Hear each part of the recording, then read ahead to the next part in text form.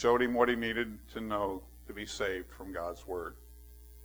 That's the same kid that saw me in Kmart.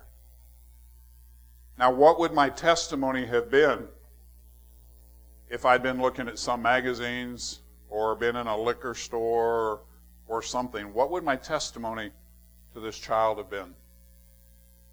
You never know who's going to see you where you are. So what we do out there had better reflect what we see and do in here.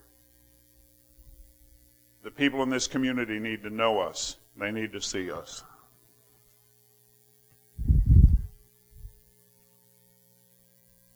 If you've studied the life of Paul, you know that people came from all over to hear him preach. You know what? Paul didn't meet in a building like this. And I'll tell you, I see that if our country, and we need to pray for revival in this country, we need to pray that our leadership turns back to Christ. Because if they don't, we won't meet in buildings like this. Probably not in my generation, but in the next generation or the generation after that. The church as we know it today, meeting in buildings with steeples on them, will probably not happen. We'll probably go back to the old way of meeting in homes. Sharon and I had the privilege of going to St. Petersburg, Russia, a number of years ago. And you think communism's dead? Let me tell you, it's not dead. Communism is alive and well, just under disguise in Russia. You know the most vibrant churches we visited? One was in an apartment building. The pastor rolled up his bedroll when services came, and we met in his home. And we did Awana in an apartment. And it was one of the noisiest Awana clubs we've ever had, but you could just see their love for these kids. The other church that was really interesting was they had a mortarboard, and they stuck it out in front of a movie theater every Sunday morning. Name of the church on it and the time the service started. When the service started, they picked that board up and brought it inside. Because they don't have freedom to preach the gospel openly in churches that look like a building like this. The Orthodox churches or the open churches, they have people that listen to what the pastor says, and if they disagree with what he says from the pulpit, they arrest him. But the underground church is thriving. And we could go there if we don't see a change in our government. So we need to pray for that. But Paul didn't meet in a church. He met in homes, rented buildings, wherever people would come, and they would gather to hear him. That should be characterized in every local assembly around. There are some things that we need to do.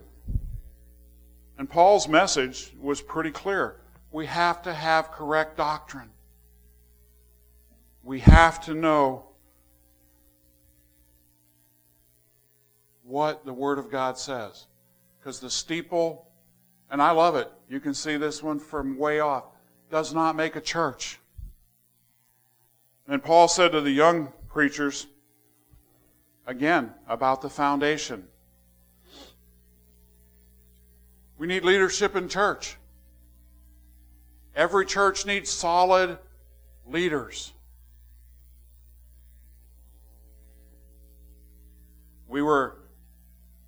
I'm not computer smart, so I'm going to have to get my wife or somebody to help me figure it out, but there's a little church.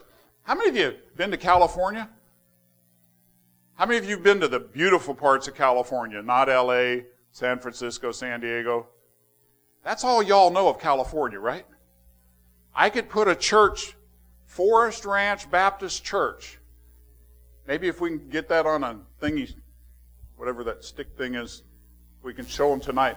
There's actually parts of California that look a lot like West Virginia. And we were camped out at Forest Ranch Baptist Church a few months ago. I can't even tell you when it was because I can't remember.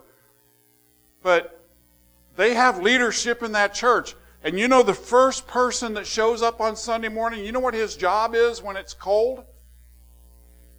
Anybody want to guess? Start the fire. That's right. And it reminds me of this building if it was oriented a little different because their building's in L shape. they have a summer chapel or sanctuary, and they have a winter sanctuary because they don't have air conditioning. And you know what their heating source is? In the sanctuary is a wood stove for the winter chapel.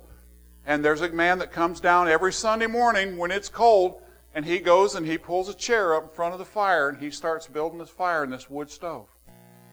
And that's their heat. Somebody's looking on the internet. You can't get it to load? Yeah, well, you're seeing it during the wintertime. Yeah, they have a little bit of snow up there too, but we'll bring a picture tonight of Forest Ranch Baptist Church. But they have leadership in that church, and one man's job is to heat the church on Sunday morning. You know, y'all got programmable thermostats. Those are cool. They get the place cooled down. Nobody has to come in and turn it on. But someone, you know, I saw something Wednesday night that really it impressed me. People pulled out vacuum cleaners and emptied trash and stuff. Somebody's got to clean the church. Somebody's got to mow the grass. Somebody's got to invite their friends to church.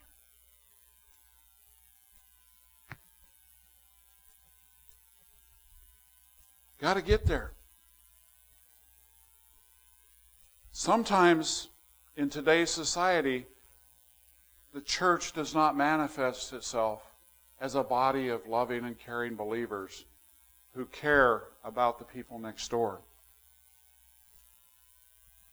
Mike talked a little bit about the government arrangement in churches and the way we got where we are as a country. And if you know those, the first one was the Episcopal government. Like the Catholic Church, the Pope's in charge. Pope tells you what to do. The Presbyterian is a representative form of government. Mike talked about that in Sunday school this morning. And then the type of church we have is congregational rule. Congregation, we had a meeting Wednesday night. Congregation voted on things, talked about it. Everybody has input. Most Baptist churches are congregational rule. There are a few that are not, but for the majority, the Baptists are congregational rule. The people are the ones who make the decision about where we want to go. We can't move forward unless you all can help us figure out where we're going. Paul, 1 Timothy chapter 1, verse 1. I'm probably not going to get through my introduction. An apostle of Jesus Christ by the command of God, our Savior, and the Lord Jesus Christ, our hope. Do me a favor. Go to 1 Corinthians 1. Look at this one real quick before she goes away. See this one up here? Up here?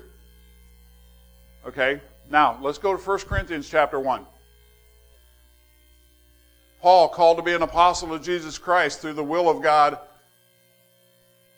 Let's go to 1 Corinthians 2, or 2 Corinthians 2, verse 1.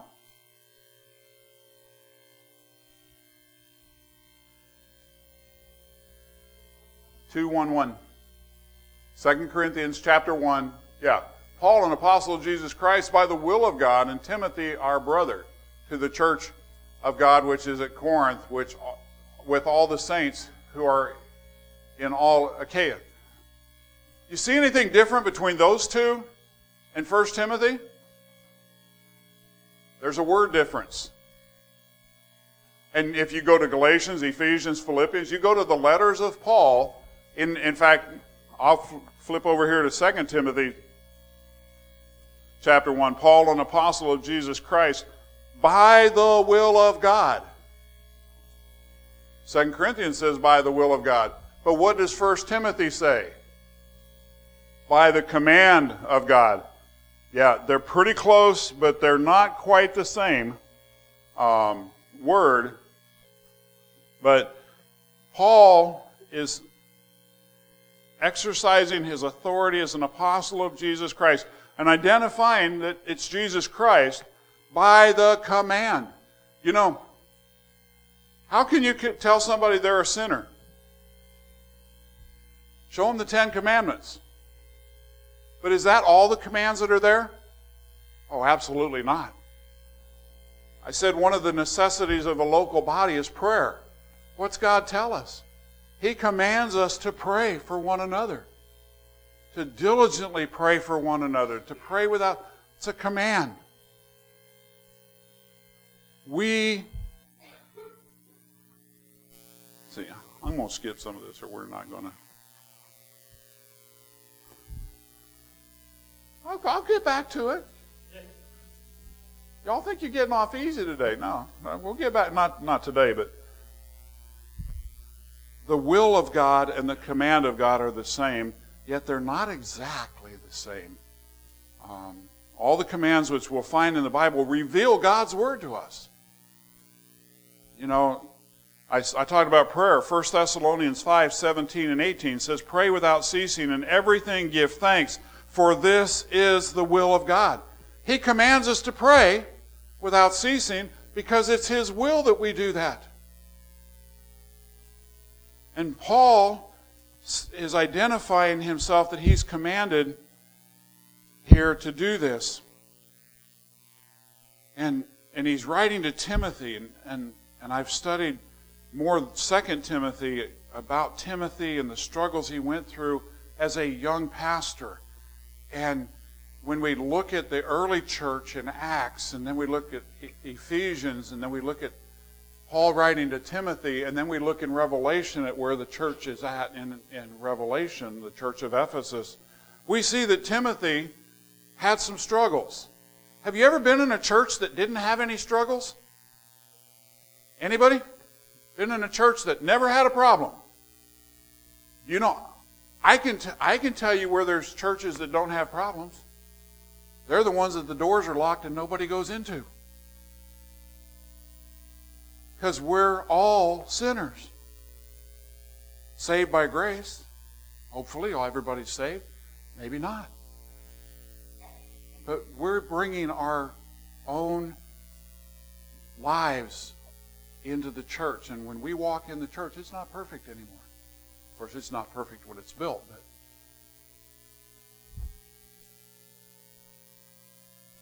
the will of God is much broader than the command of God. But Paul says here that he's coming by the command of God, our Savior, and the Lord Jesus Christ. And he says, grace, mercy, and peace from God our Father and the Lord Jesus Christ.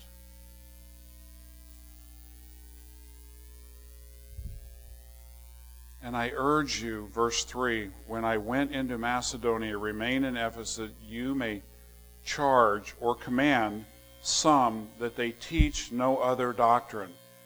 You know, when we deviate from the truth of this word, and Mike alluded to it, Richard Cito's coming back there. Same thing. Richard Cito was my deacon at my last church. He's with the Lord now, but Mike reminds me so much of him, just the way when he teaches. There are so many churches that pluck verses out and say, well, this is what it means, but they don't keep it in the context of the way God intended it to be. We have to teach no other doctrine except the truth that's in this word. And I tell you, if I find stuff in church constitutions that's not biblical, I think it should be taken out. And I think every church needs to review their constitution on a regular basis to make sure that what they believe or say they believe in their constitution is what they really believe. Because sometimes there's little things that we don't even pick up on that are not what it says in God's Word. And it says, nor give heed to the fables and endless genealogies which cause disputes rather than godly edification, which is in the faith. You know, I got relatives right here in town. I don't even know all of them because I just don't know all my family. But I can tell you, they don't quite believe the way we do. And we've had discussions on, tongues, being filled with the Holy Spirit, the gift of healing, a lot of different things. You know the thing we agree on? One of my cousins, And she's actually in Ohio. We had dinner with her probably before I got sick. Yeah, before I got sick last year, we were here for some meetings. And we took her out to dinner, and she said, "You're Baptist, right?" And I'm like, "Yeah." She said, "Can I ask you a question?" I said, "Yeah." And she said, "Do you really preach that you're the only ones going to heaven?" And I said, "We most certainly do not." And she said, "My pastor preaches that all the time, that the Baptists say they're the only ones going to heaven." And I said, "That's not true. That's not what we believe." And she said, "What do you believe?" And I explained to her that we believe that when you confess you believe that you're a sinner, you know that Christ died on the cross and rose again to take the penalty and punishment for our sins, and we ask Him to forgive us of our sins, we can be saved. She says, "You really believe that?" I said, "It's what God's Word says." She said, "Well, why does my pastor teach that?" Well, he's not teaching the truth, is he? So, I don't know what she did with that. I'll ask her someday if she ever went and talked to him about it. But people need to know what we believe, because there are so many misconceptions out there.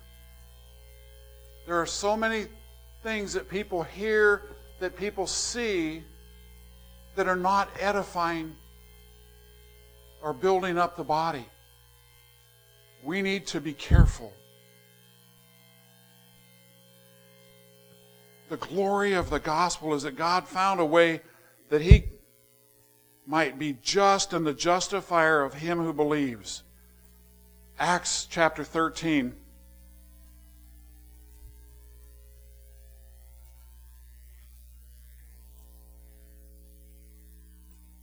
Verse 38 and 39. Therefore let it be known to you, brethren, that through this man is preached to you the forgiveness of sins, and by him everyone who believes is justified from all things from which he could not be justified by the law of Moses. Do we live under the law? No, we live under grace. That's what God did for us. So we have grace. Do we need to study the law and see what the law said? Yeah. Can we keep the law? Not a chance. What does James 2:10 say? For whosoever shall keep the whole law and yet offend in one point, he is guilty of all. We can't keep the law. God took care of that for us by sending Christ to die on the cross for us. I had a lady confront me one time in my last church. She said, "Pastor, why do you always talk about the need for salvation?" And I said, "Because people need to be saved." She said, "Everybody in this church is saved." I said, "How do I know that?" I said, "I don't know that because I haven't heard everybody's personal testimony." And we were there several years, and we put up a big tent on Easter on our lawn, and we did all of our Easter services outside because we wanted the neighbors to hear us. And I asked one neighbor one time if we were too loud, and he said, "Well, when you get too loud, I turn my hearing aids down." So we didn't bother him. But one Easter service, that same lady came to me and she said, "Pastor," she said, "Lynn wants to know how to be saved." And I said, "Go tell her." She said, "No, you need to go tell her." And I said, "She came to you. She didn't come to me. You go tell Lynn how to be saved." Lynn went on to be with the Lord 2 years ago. She got saved before she died. But here's a lady, probably in her late 70s or early 80s, who sat next to Judy every Sunday in church. They sat right there side by side when Lynn was well enough to come to church. And for years, Lynn came to that church and never got saved.